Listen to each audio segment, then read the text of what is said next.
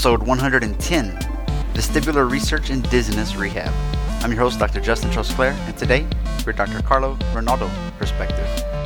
Join 2017 and 2018 Podcast Awards nominated hosts as we get a behind-the-curtain look at all types of doctors and guest specialties. Let's hear a doctor's perspective. Welcome back.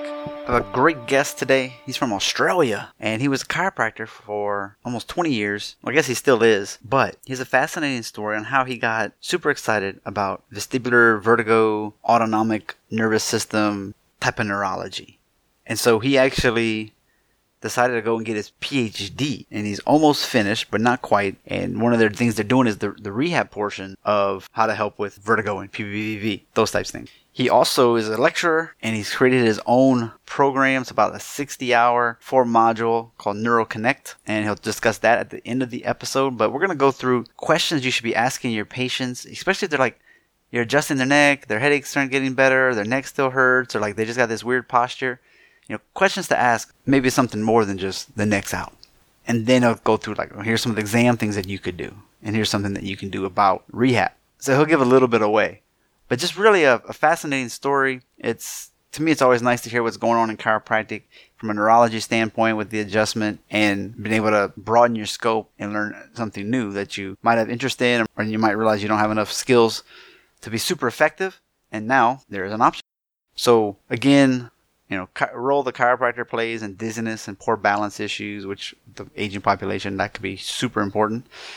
Managing spinal musculoskeletal conditions, brain style, neurology style, and are spinal dysfunctions even a result of local or brain-based problems to begin with?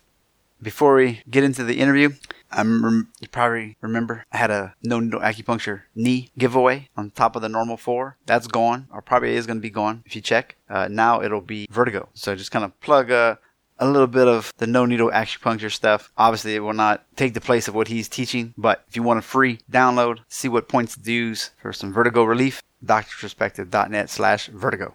All right. All the show notes can be found at doctorsperspective.net/110. Let's go hashtag behind the curtain. Live from China, in Sydney, Australia, today we have got a PhD candidate in vestibular rehabilitation at the Neuroscience Research in Australia. He owns his own site called Brain Hub. It's a podcast as well. He's fallen in love with vestibular ocular reflex in patients and dizziness with chiropractic. Yes, that's right. He's a chiropractor as well. And he's taken the Carrick Institute. He's a diplomate of that. So please welcome to the show, Carlo Rinaudo. Hey, how are you, Justin? Good. Dr. Carlo Rinaudo. In Australia, we're a little less formal, so Carlo works well. There's no lab coats in our office, no doctors. Even as a PhD? We're pretty casual. You don't have your monocle? Well, yeah, it's you can get in trouble unless you qualify the term doctor in Australia. So unless you're a medical doctor, even a PhD is generally got to qualify themselves post name to say that they're a doctor of chiropractic or a PhD or a doctor of philosophy. So in Australia, we tend to use just our names, although we do have the ability to, but it is fraught with a little bit of danger at times. So like if you were to introduce yourself at a party, which would be how arrogant, Dr. Carlo, you'd have to be like, I'm Dr. Carlo, chiropractor. Like that's, otherwise you could potentially get in trouble. Exactly. You would, anytime on your social media, in person or a letter, you would need to qualify the term doctor by writing thereafter, doctor of chiropractic or equivalent, because our regulation board will look upon that not very fondly because it could be misleading to the public. That would be their term. Sometimes people just don't bother at all. I think one of the 2 states that I'm a chiropractor in officially, it was the same way. You had to put, in advertising, you had to put DC of some sort in the back. But that's neither here nor there. I was just giving you a hard time a little bit. That's fun. No, it's all good. Okay. So you've been a chiropractor for quite a while, and give us a little backstory about yourself, how you ended up switching gears. You know, once you're in practice, sometimes to go back to school is kind of crazy, and with a family and everything. And then how'd you pick vestibular stuff? Well, I've been in practice now going on to 19 years. Actually, before I got into chiropractic, I did a medical research degree, really got into research, and I really enjoyed it. But I looked around my peers and I realized it didn't quite offer the lifestyle that I was looking for. I'm not afraid of doing work, but at the same time, I want to be rewarded for it. I didn't quite see that in the research profession. So I got into medicine, actually. I was accepted into medicine, and before I started, I had headaches due to my studies, posture and all those sorts of things. And a friend of mine was working as a CA in a chiropractic office, and he said, look, why don't you go check out this guy? And this guy had been around for a while, very experienced. And I said, sure. And I was a bit, it's a bit out there. It's a bit wishy-washy. Give me the hard, good chiropractic, the medical stuff. But anyway, I went, and I've got to say I was blown away. He did AK work, and I was like, well, fancy stuff at the time. I knew nothing about it. But I tell you what, it worked beautifully. And I started looking a bit more into it. I started seeing other professionals, not as a patient, but just started seeing what they do, what sort of life they led. Did some observation work, and I made a switch. I changed into chiropractic, and I was still working as a research assistant during the day, and I was doing the catch-up chiropractic degree at night, which is the first 3 years condensed because I had already done a medical science degree. And then the final 2 years were full-time master's degree. In Australia, we have it as a master's degree. Got into it and loved it, and really haven't looked back since. And really, it was 3 or 4 years as being a chiropractor when I realised I had a lot more questions. I love the neuro. Wasn't very much a program or assistance person. I had questions. Why did this happen? Why do we see this? And so I got into AK because in some ways that was my beginnings. And that also raised a lot of questions as well. And from that, I thought, well, how is it that this part is connected to this? Why is it that we can do this test and we, with the head turned this way or the eyes turned that way, and we see a certain response? And the reality is the commonality between that technique and many other techniques is neurology. It was, how is everything strung together? How is it that we respond to the environment? And really, it was at that point that I got into neurology. I undertook my first course starting in 2004, completed it within a two-year program, and then it's been a life-changing event from there. And I've since taught it. I've taken the course a number of times, and now do my own version of it at a different level that it was taught to back then. So I haven't looked back, and I've thoroughly enjoyed the ride since. Would you say that learning more about the neurology would help the clinical practitioner really excel at what they're doing more? Is it really that necessary to go that deep? No, well, that's a great point. The person that I am and the questions that I had, I wanted to go deep, and it is a very deep rabbit hole. And the truth be told is that it doesn't appeal to everyone, and it certainly doesn't appeal to a lot of chiropractors. And I think it puts people off learning neurology. And it need not to. So, having taught the program and similar programs, the first question I get is, do I really need to know all of this? And the reality is at the end of the program, it's like, well, you may take only 10% of that information and use it effectively in practice. So a lot of it it's stored, but it doesn't get used. And, over a period of time, you just lose it. So I'm a big advocate of having a feeder program or something that is appealing to far more people, is more broader, is certainly more clinical applicable. And then, at a small percentage of those people that do that will go, oh my God, this is the answer to everything I want to know. I'm now going to go down that rabbit hole. But at the same time, and that's fine, and it will do that. And that's what happened to myself. But it doesn't appeal to a lot of people. And unfortunately, many people will look at the neuro nerds and go, oh, they're at that level. They're too elitist. I don't want to know about them, and it's too difficult. But there's a lot of baby steps that they could take that they will thoroughly enjoy the neuro.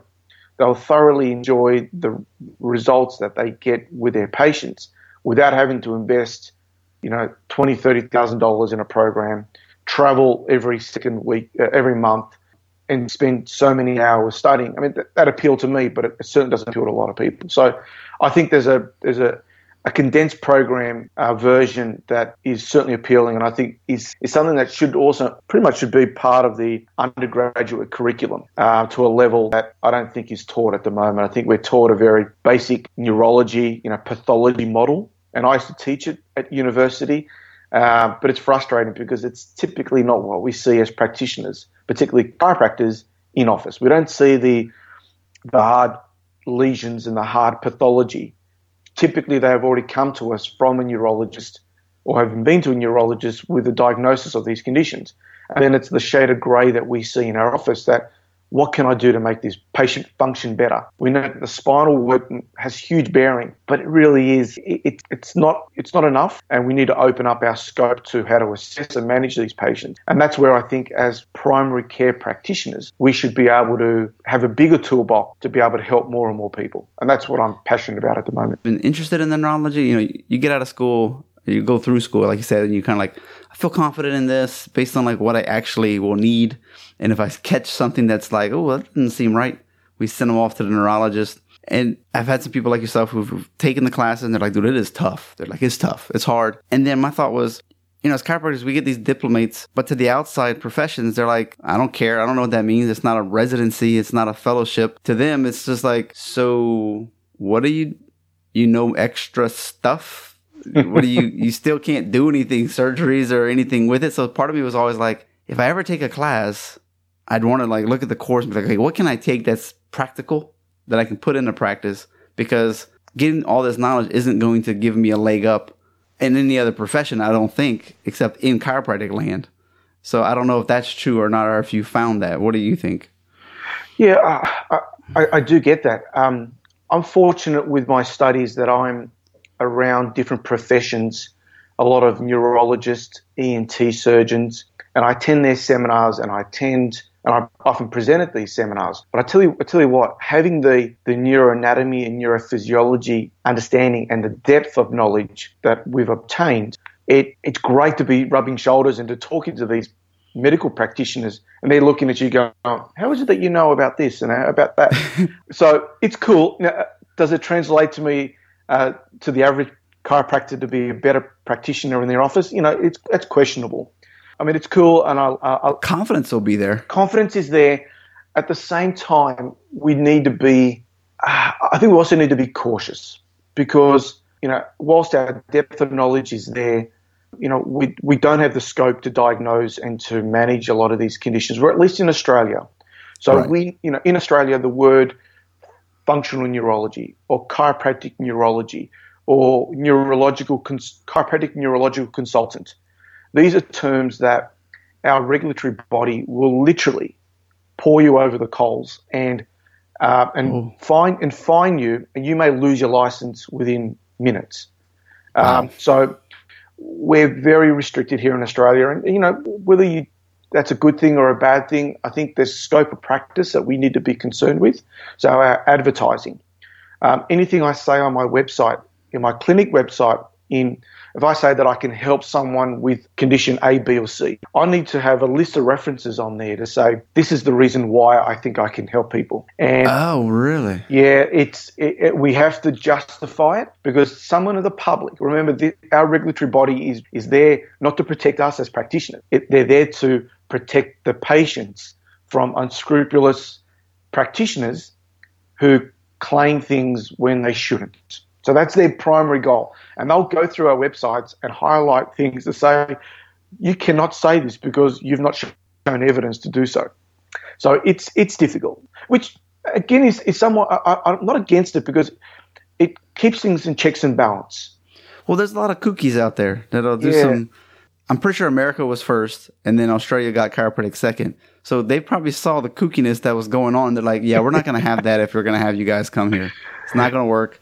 At all. I think there's a lot of test cases that our regulation board says, you see what's happening in the States? We don't want anything like that. So, and look, again, it has its advantages and disadvantages. And I think all in all, I think it's for the best. It is a little bit stifling, our environment, but Well, things like herniated disc bulges, is there anything, audience, we will get into the neuroscience stuff, but are there certain conditions that are like, look, you're approved, you don't need research to back up headaches, low back pain, disc bulges? Absolutely. Is there anything that's just sort of like assumed? Wow. I need to check out some chiropractic websites in Australia because those things must be thick. Well, the ones that aren't are getting letters from the regulation board saying that this is not approved. Strike one, or you're done after one strike? Strikes. You have a period to update, and it can be quite stressful for a lot of people. So it's know your rules. It is what it is. Yeah, exactly. You do need to play by the rules here in Australia. Yep, that's fair. Okay, so this is interesting. When I was in school, AK was considered.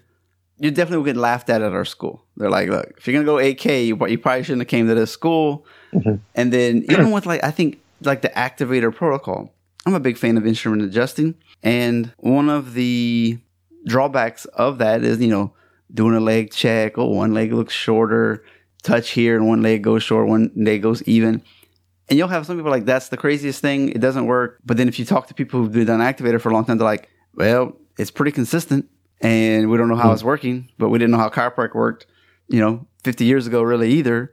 So does the neurology show that this stuff is kind of accurate with the AK and that type of stuff? I think it's emerging. I think now I'm not technique specific, and I sort of pulled away from these groups. I'm not in the inner sanctum as much as I once was, but I know some of these protocols are starting to introduce the neurology behind SOT, the neurology behind AK, the neurology behind various techniques, because I guess, again, they feel that it's a common language and common framework that can give some substance as to what they do. I know that they're introducing the neurology component into some of these coursework. I don't know to what level. They may be cherry picking things to suit what they're doing, and that's fine to an extent. I don't think there's many studies that have shown the reasons why these techniques work. So, I think if we have someone from the outside of our profession looking in, and they were to look at the quality of evidence with these techniques, I think it might be a little hard to swallow for some people. And I guess I think chiropractic is very insular. I think we have our people at the foot of each of these technique food chains, and in some ways they don't get asked a lot of questions about why or what they do and show me the evidence. I think it's, well, this is what we've been doing for so many years, and this is it. And you know what? If you want to build credibility, particularly outside of our profession, that's not the right way to do it. And the way I look at it is, if I had my supervisor, my PhD supervisor, who, by the way, is a biomedical engineer, he's not a chiropractor.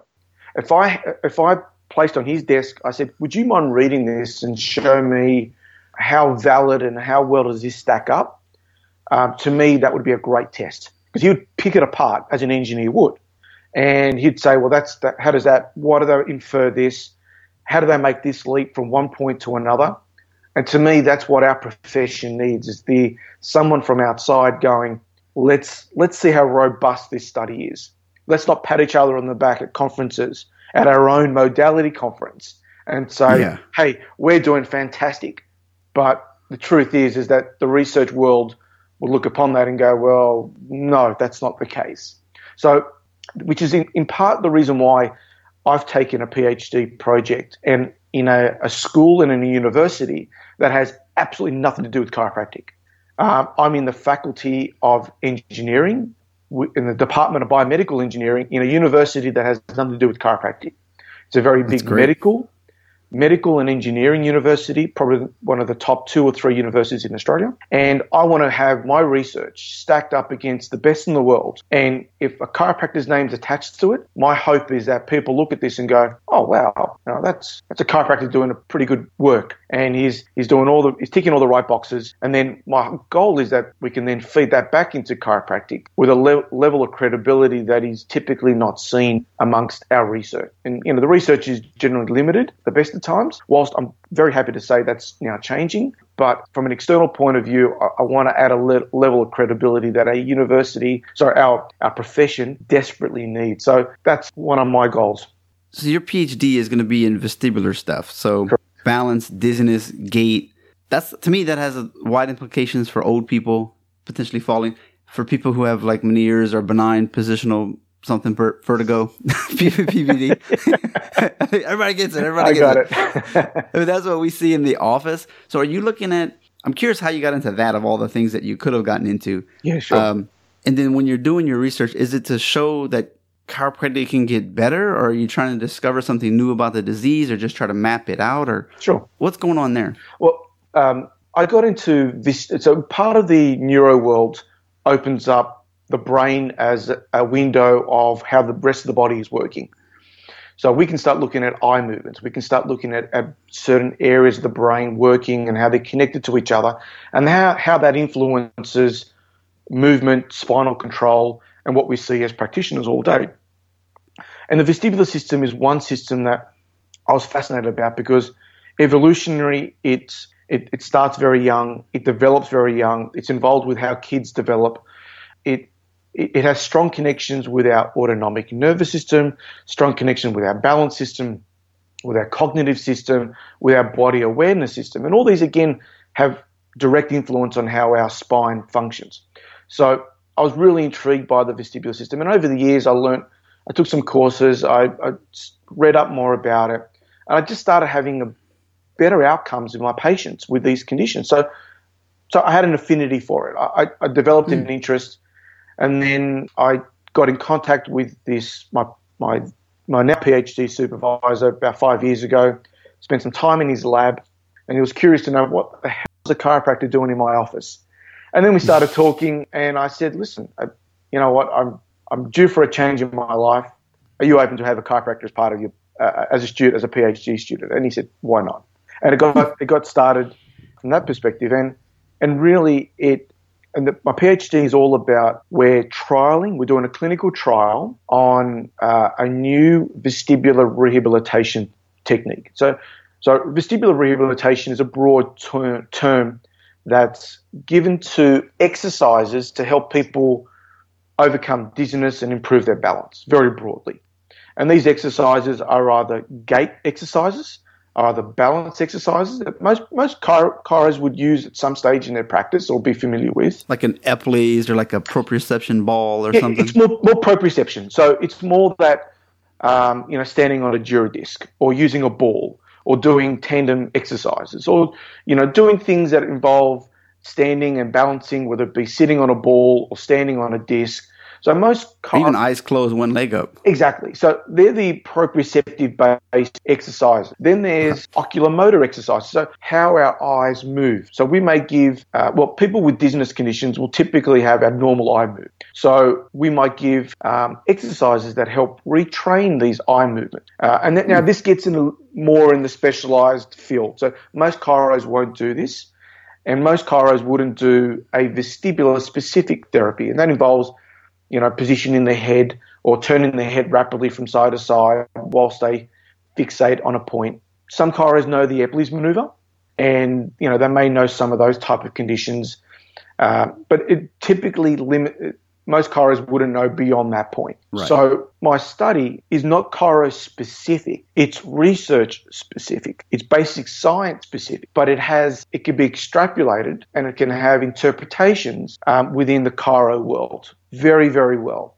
And that's my goal, is that my goal is to translate that information and to penetrate that research field so chiros can be better positioned to say, I am now more competent. I can competent to manage patients better, to see more patients within this field, and to open up a scope of practice that chiros typically don't get involved with. I deal with a lot of medical specialists that wouldn't, 99.9% of the time, consider a chiropractor as a referral source for their patient that present with these type of conditions. It's generally a PT, an audiologist, but seldomly a chiro. Unless a chiro has built up that relationship with a practitioner, we're just not trained in that field. So one of my goals in studying this vestibular rehab is to have the skills and I guess the competency to then train other chiros to say, hey, listen, this is perfectly within our domain to upskill competent and to manage more of these patients so we can be more relevant in healthcare within this cohort of patients, which typically at this stage we don't do very well. So what we want is for you to do really good job getting these systems taken care of, finalizing your PhD, so then you can potentially create some kind of program so that as chiropractors, physical therapists, whoever, I'm assuming at that point, can take a course of some sort and say, hey, when you leave here 1 weekend, 2 weekends, whatever it is, you can say, this is probably what you learned in school. It works for some people, but now we know here are other bags that you can use, more tools to help these kind of patients. You could probably niche down in this now, potentially a little bit more, and then you can learn like the complementary fields. Very much improving. So. This is who you would go to. This is when you would use an audiologist versus an optometrist versus just, hey, you need to go to a neurologist and all work together. Exactly. And I'm very clear when I teach these programs to chiropractors is that let's not lose what we know. Let's not lose our history. I'm still a very big advocate of spinal adjustments. I still use spinal adjustments when appropriate. I'm probably a bit more selective when I use it in my patients, but I still do, and I see phenomenal results that neuroscience and neurology hasn't provided at times.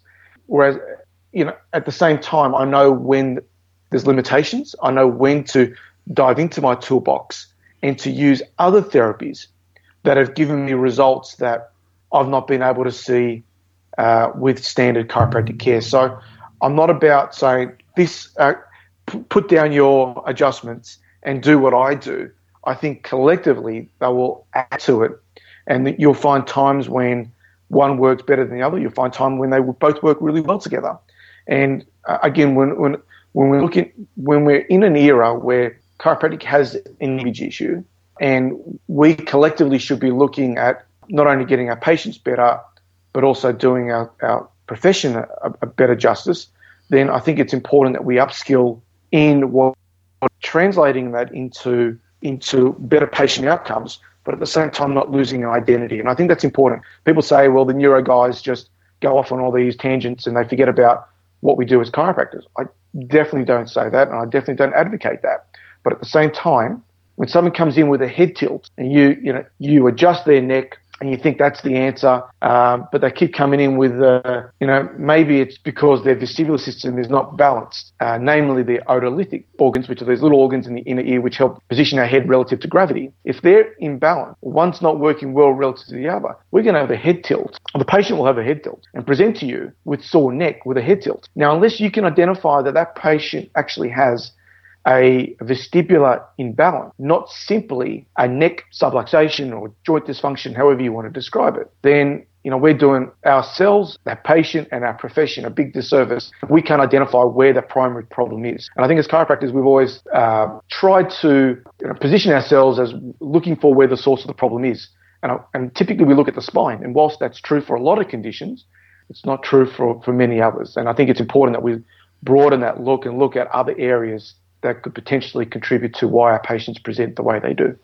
Diagnostically, let's go with the stuff we see in the office. Like you said, the head tilt, maybe they have nystagmus. They talk about being dizzy, so you do a couple different maneuvers, and you got the nystagmus. You're like, okay, that's a pretty clear case for maybe let's try the Epley's. But do you happen to have either one or two diagnosis nuggets for us to check out? Like this probably is screaming more vestibular. And then do you have one or two therapies that we could possibly implement on Monday morning of just to complement what we're doing? So maybe like a take-home exercise, like you do Epley's, they're not going to be fixed yet. And they're like, well, can I do anything else at home? You're like, yes, you should try X, Y, and Z. Sure. Amazing results. I think probably the best example to give would be someone comes in with a chronic neck problem. They've had it for years.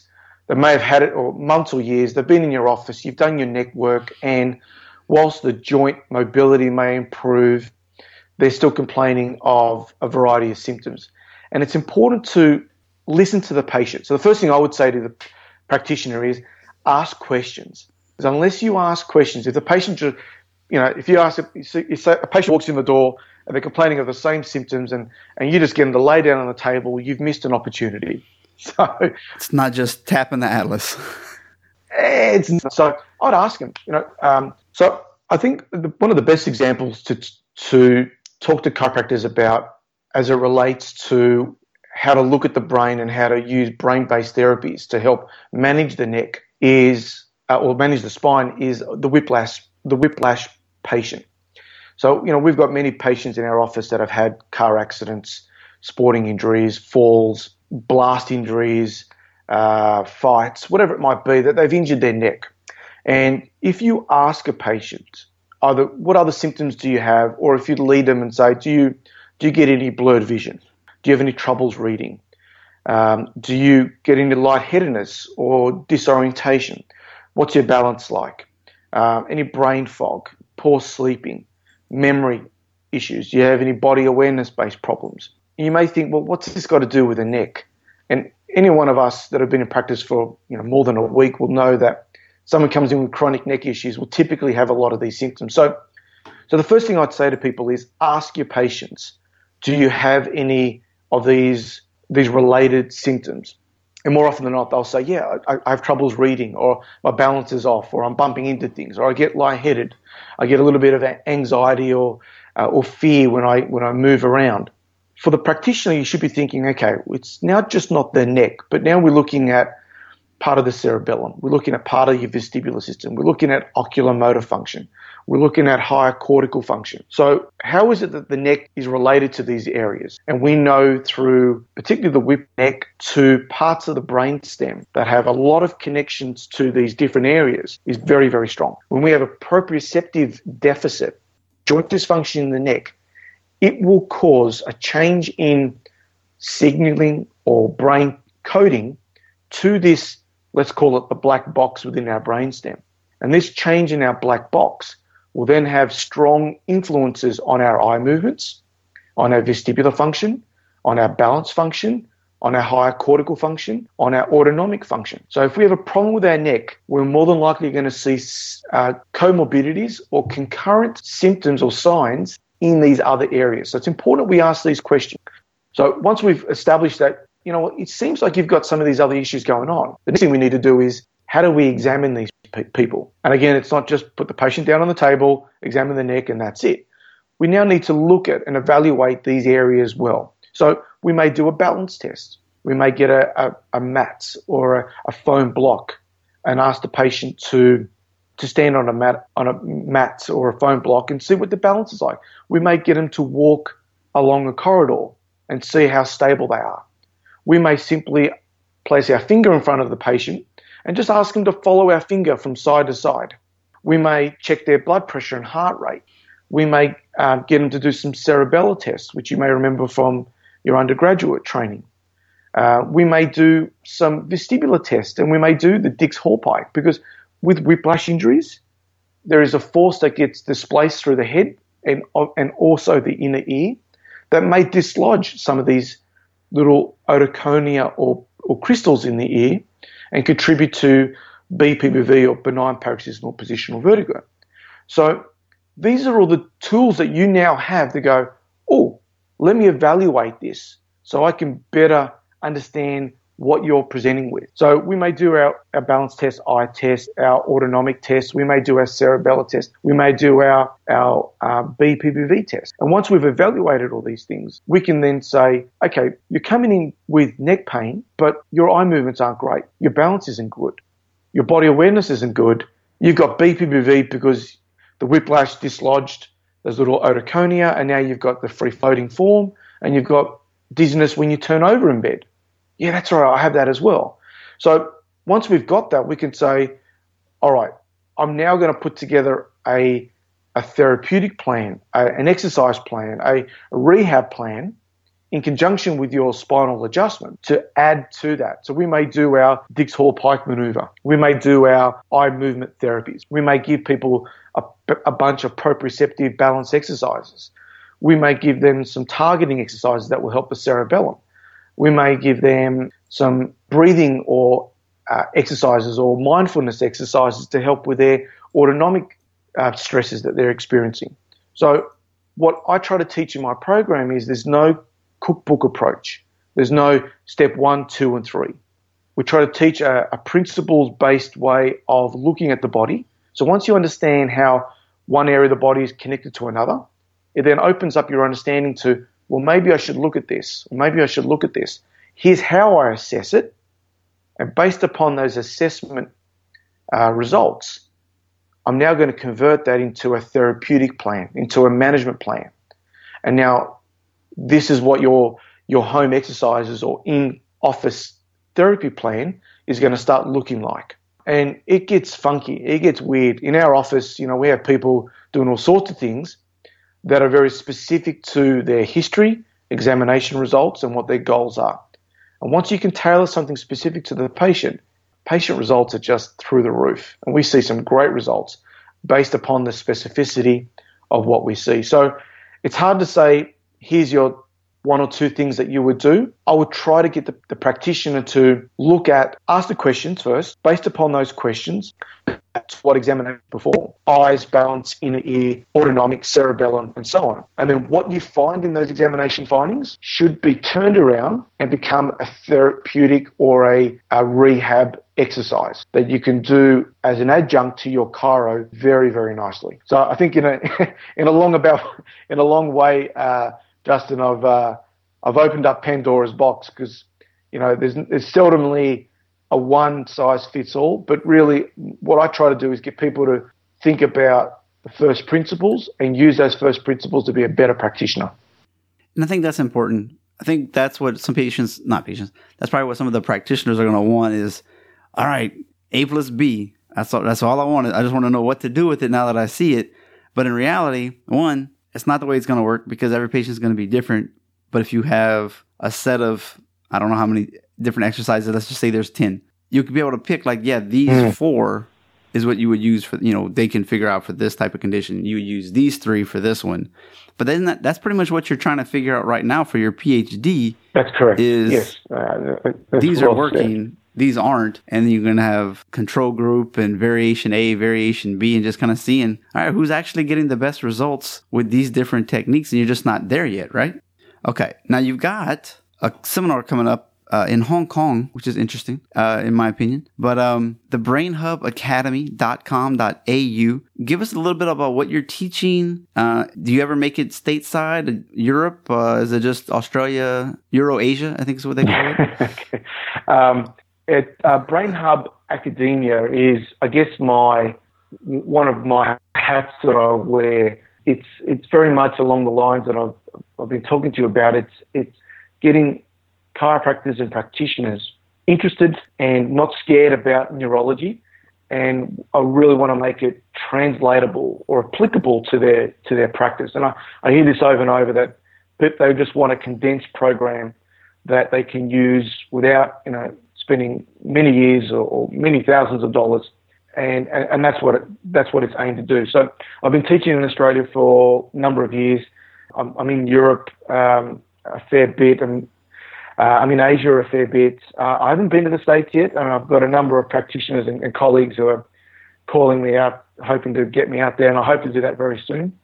But neuroConnect is really my new baby. It's a 4-part, 60-hour course that is aimed at really bringing the chiropractor up to speed with managing a lot of the conditions that we see, but with evidence, with a clear understanding of how things work, a chiropractic model, losing any of our identity. So yeah, that's kicking off in Hong Kong as of March next year. Wow. So what type of things can we learn there? Module 1 is all about laying the foundation of what we're going to do. It really talks about, I mentioned before about the neck and the neurology behind neck dysfunction. We know a bad neck only has so many deleterious effects on other parts of the body. But how do we explain that? We've used a bit of an outdated model for a number of years now, and I think chiropractors need to move from that bone on nerve, that analogy of pressure on a hose and it's causing problems in the brain. I think that doesn't stack up. The research has now shown that there's a lot more to it, and it fits what we do very nicely. But I think we just need to be upskilled and we need to be versed in how we describe that. So Module 1 is all about talking about how can we use proper terminology, what is the neuroscience behind spinal dysfunction and subluxation, what effect does it have on the brain, what is it that we can do to the brain that can have an effect on the spine. So we look at it from different points of view, but we want to get people to understand the connection with the spine and the brain. The autonomic nervous system is a beautiful, as we've seen people that we've adjusted in the past and they've been unwell, they've had headaches, they've been nauseous, they've been lightheaded for hours or days after the adjustment. And we often think, well, that's just the adjustment taking its effect. And we've put it down to, well, your body is not used to it and we need time to adjust and so. But the reality is that what's probably happened is that we've exceeded that patient's specific metabolic capacity. We've stimulated the brain at a point where autonomically they've not been able to withstand that type of input. And that tells us something. It tells us that they're a bit more sensitive. It tells us that we need to be more cautious in our approach. It tells us that if they're sensitive to this, they may be more sensitive to light and noise and motion in daily life. So again, we teach our practitioners how to look at the autonomic nervous system. How is that important for us as chiropractors? And once we have that information, in Module 2, we talk about the examination. We show how to perform an examination, how to perform a detailed neuro exam, how to interpret the results, how to do a quick screen if you want to do something in a nursing home, how to do a falls risk assessment. So we do both the condensed and the more detailed version. We want to show practitioners how to do a report of findings that's neuro-based, how to do a review examination, again, that's neuro-based and based upon their initial presentation, how to perform a history, what questions to ask. So Module 2 is all about, I've got this knowledge, how do I be a better clinician in terms of assessing? And that's really important. Words to what use. How do we describe this to patients? Are we talking about bone on nerve? Or are we talking about sensory motor mismatch? Are we talking about the beautiful neurology that happens? And patients get this, but we just got to be updated. And it's not just patients, but it's our colleagues and also our scribe, what we do to a doctor, that they're not going to roll their eyes and go, oh, here we go again. I want the chiropractor to say, we're describing A, B, C, and D, and the doctor to go, yeah, you know what, that makes sense. I understand that. I understand what you're doing. That's awesome. And, obviously we need that. And we want chiros to be a referral source. We want our game to be up a notch or two. And that's really the crux of what I'm trying to do. And what's nice is it's not some sales pitchy weird, this is how you communicate for sales. You're like, no, this is what we're going to do. We're going to learn all about this neurology and then we're going to use it in layman's terms so that they understand what's going on. Because that was kind of what I was alluding to earlier is you got all this information and you're going to try to talk to some patient and they're like, yeah, you lost me at neuro practically. So just do what you need to do, doc. There's too much information. So that's great that you're trying to bring it down a little. I'll definitely, there'll be a lot of clinical pearls over 19 years of practice. What I've learnt and what I've seen doesn't work. We learn from our mistakes as well, and I'll be happy to share those. Module 3 is all about the spine, how it's controlled, balance, and posture. So, the crux of what chiros do and why patients present to their office is all about the spine. So we look at scoliosis. I want to show chiros what is another way that we can look at assessing and managing patients with scoliosis. And most of us look at spinal adjustments or maybe taping, maybe bracing, maybe mirror adjustments. But what we don't realize is those spinal muscles are controlled by descending influences of the brain, particularly the vestibular system. So we're going to explore how is it that we can assess and manage people with spinal conditions like poor posture, like scoliosis, like recurrent back problems, with more of a brain-based approach. And it's cool. It opens people's eyes up. And again, I'm not here to take away from what we currently use, but I want to add to that. And for those 20 or 30% of people that don't get better with what we do, this could be the answer to it. And Module 4 is all about integrative approaches to pain conditions. You know, as chiropractors, we see a lot of people with back pain and headaches, chronic pain, chronic regional pain syndromes, things that specific spinal adjustments don't often help. When it comes to chronic pain, we need to be familiar with that the problem is not local, it's brain-based. And all the research now is talking about this cortical reorganization, how the brain reorganizes itself over time based upon a chronic injury. And unless we address how the brain interacts, perceives, and functions, then we're not going to help our patients with chronic pain by doing spinal-related work only. So we look at the biopsychosocial model. We look at nutrition. We look at cool and funky ways to get the brain to work better, like mirror box therapy, like left-right integration exercises, like a whole bunch of different eye exercises and body awareness exercises that help the brain recalibrate itself to understand what the body is doing. And it doesn't happen by doing our typical spinal work. So we're going to dive into that. So, I mean, the more I talk about it, the more I think, geez, I've got a lot to cover in 60 hours. Yeah, but, you do. The trick is, and what I pride myself on is distilling that information. So the average chiropractor, when I say average, the chiropractor who's doing musculoskeletal work, spinal adjustments, and doing great work at what they do, what is it that they're looking for? What is it that I can more to see the result? And they upskill and they get themselves to a new level and get our profession to a new level. So that's my task with neuroConnect, which starts in Hong Kong next year. It's I'm looking forward to it because it's and the truth is, hopefully I'll take this program and I've earmarked it for Australia thereafter, to Europe and hopefully the States. And I think it's something that our profession needs.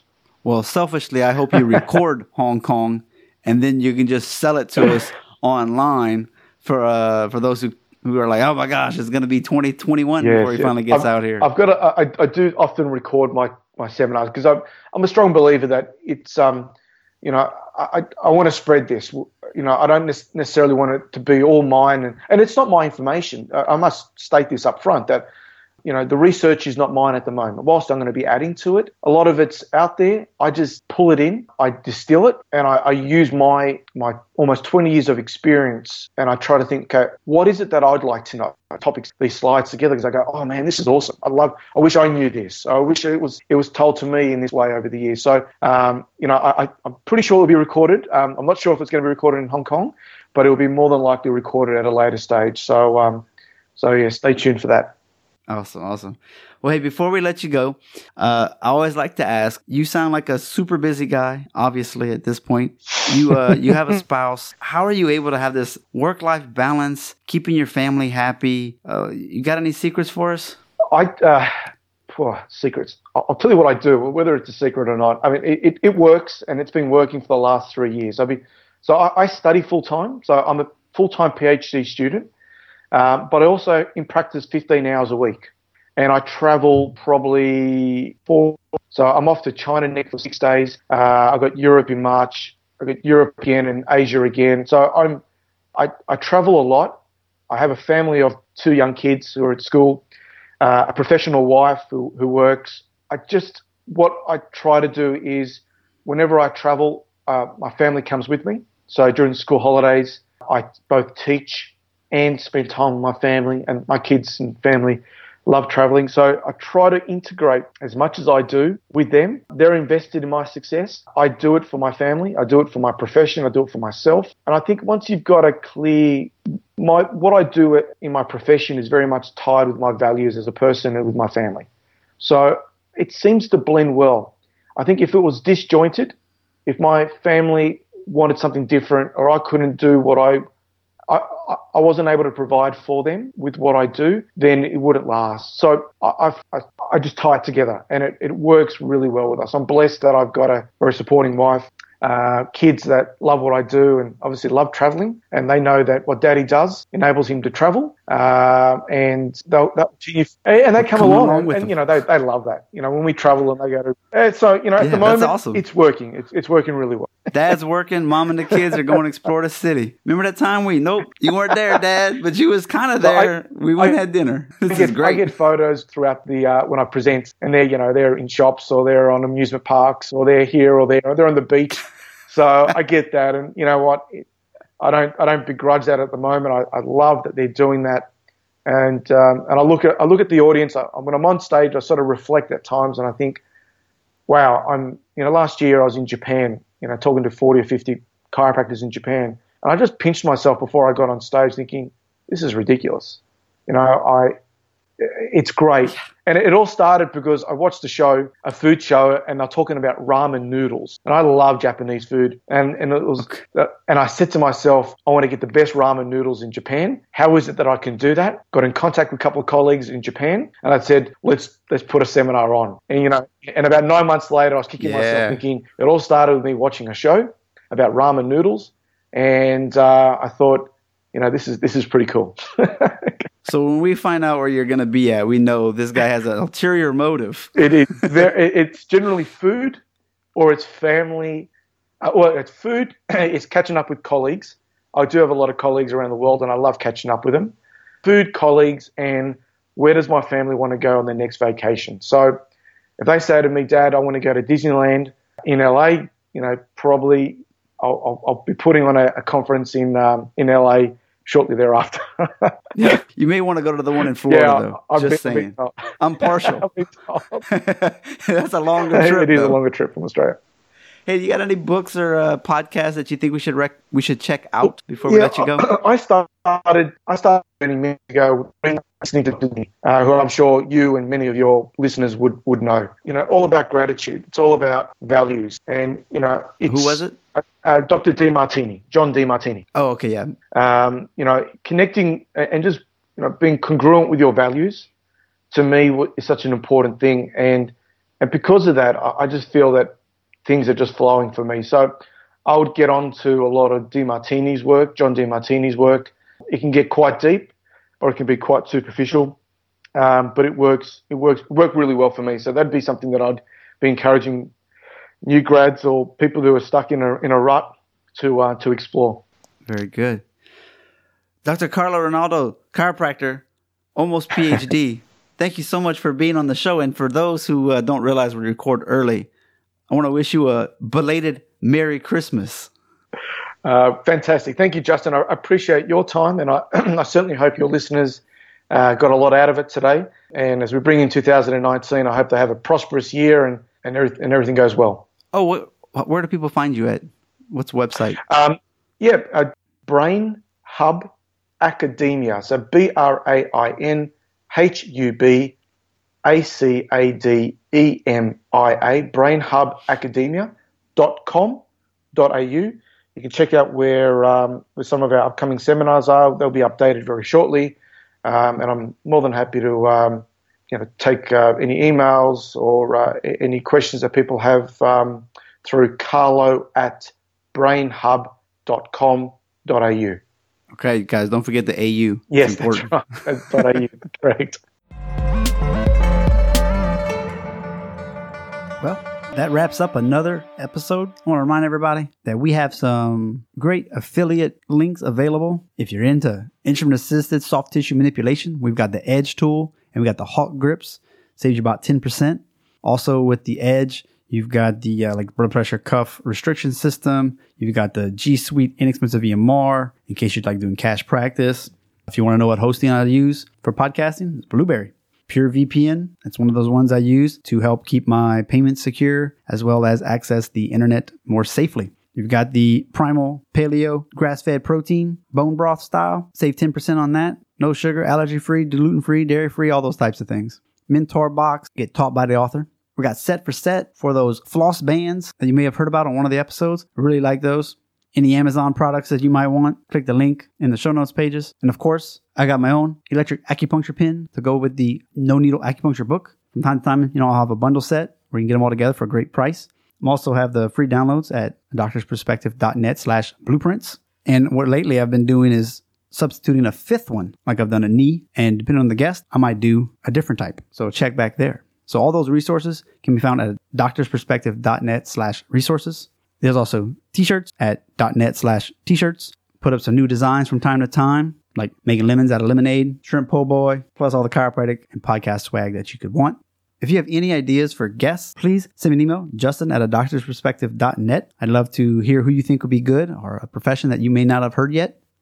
If you can, send me a review. That's .net/subscribe, Apple, Google, Stitcher, Android devices. You just click that button. It'll take you exactly to the page you need to. You can write a review, hopefully a 5-star review. Like I said, it does help for other people to discover what we're doing here. And we've got over 100 episodes. This is going to be like our third year. Super excited. We're going to have a little mini-series like we've been doing, which has been fun. Hope you've enjoyed them as well. That's the feedback I've gotten. And one thing I haven't really talked about too much is the doctorsperspective.net/support page. If you want to host a cup of coffee, go for it.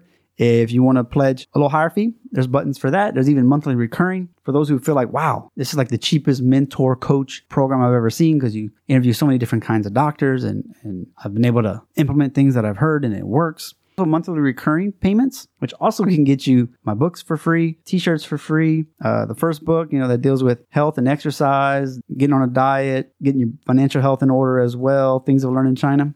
That book is available as well.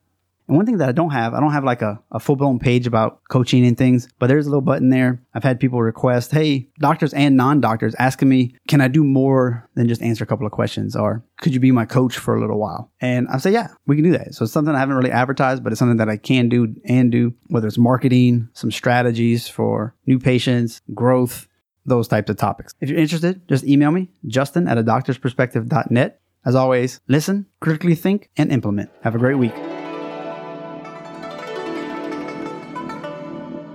We just went #behind the curtain. I hope you will listen and integrate what some of these guests have said. By all means, please share across your social media, write a review, and if you go to the show notes page, you can find all the references for today's guest. You've been listening to Dr. Justin Trosclair, giving you a doctor's perspective.